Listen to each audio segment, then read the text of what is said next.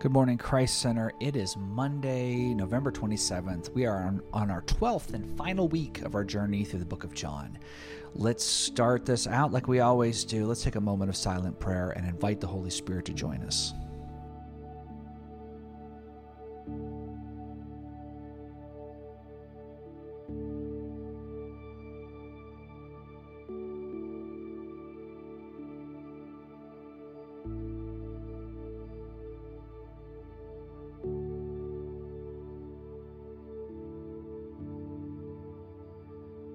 This is Abby Cox.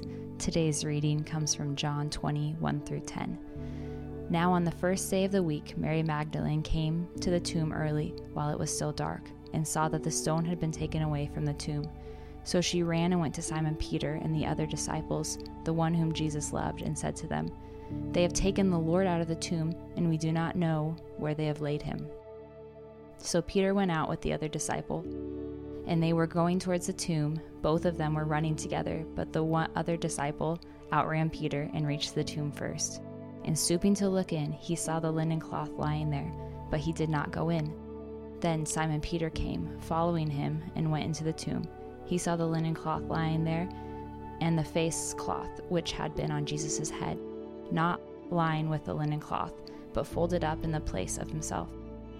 Then the other disciple, who had reached the tomb first, also went in, and he saw and believed, for as yet they did not understand the scripture that he must rise from the dead.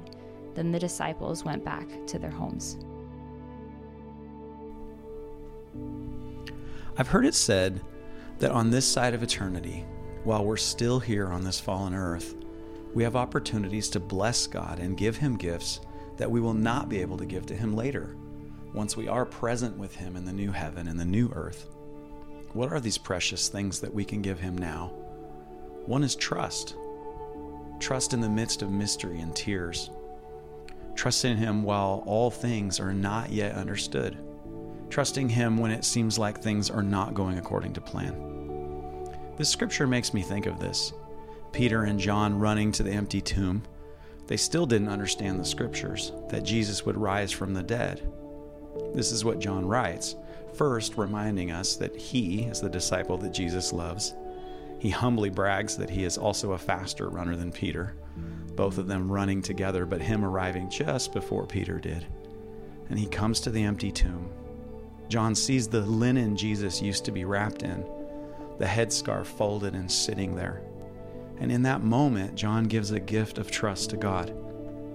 Even before he sees Jesus again, he believes. This is faith. The scripture says that our faith is what pleases the Lord. Faith is not blind. It's not based on our deepest wishes. Faith is based on his deep love, his character, and his track record. When we believe in him, it pleases him. Why? Because it means we know him. We love him because we know him. He's our friend, our Savior, and our Lord, and he is good. So when things are weird or terrible or cloaked in mystery, in every circumstance on this earth, we get to extend to God the benefit of the doubt and have faith in him. We give to him our trust. Let's pray. Lord, I may not know what's going on right now, but I trust you, God, and I believe in you. Amen.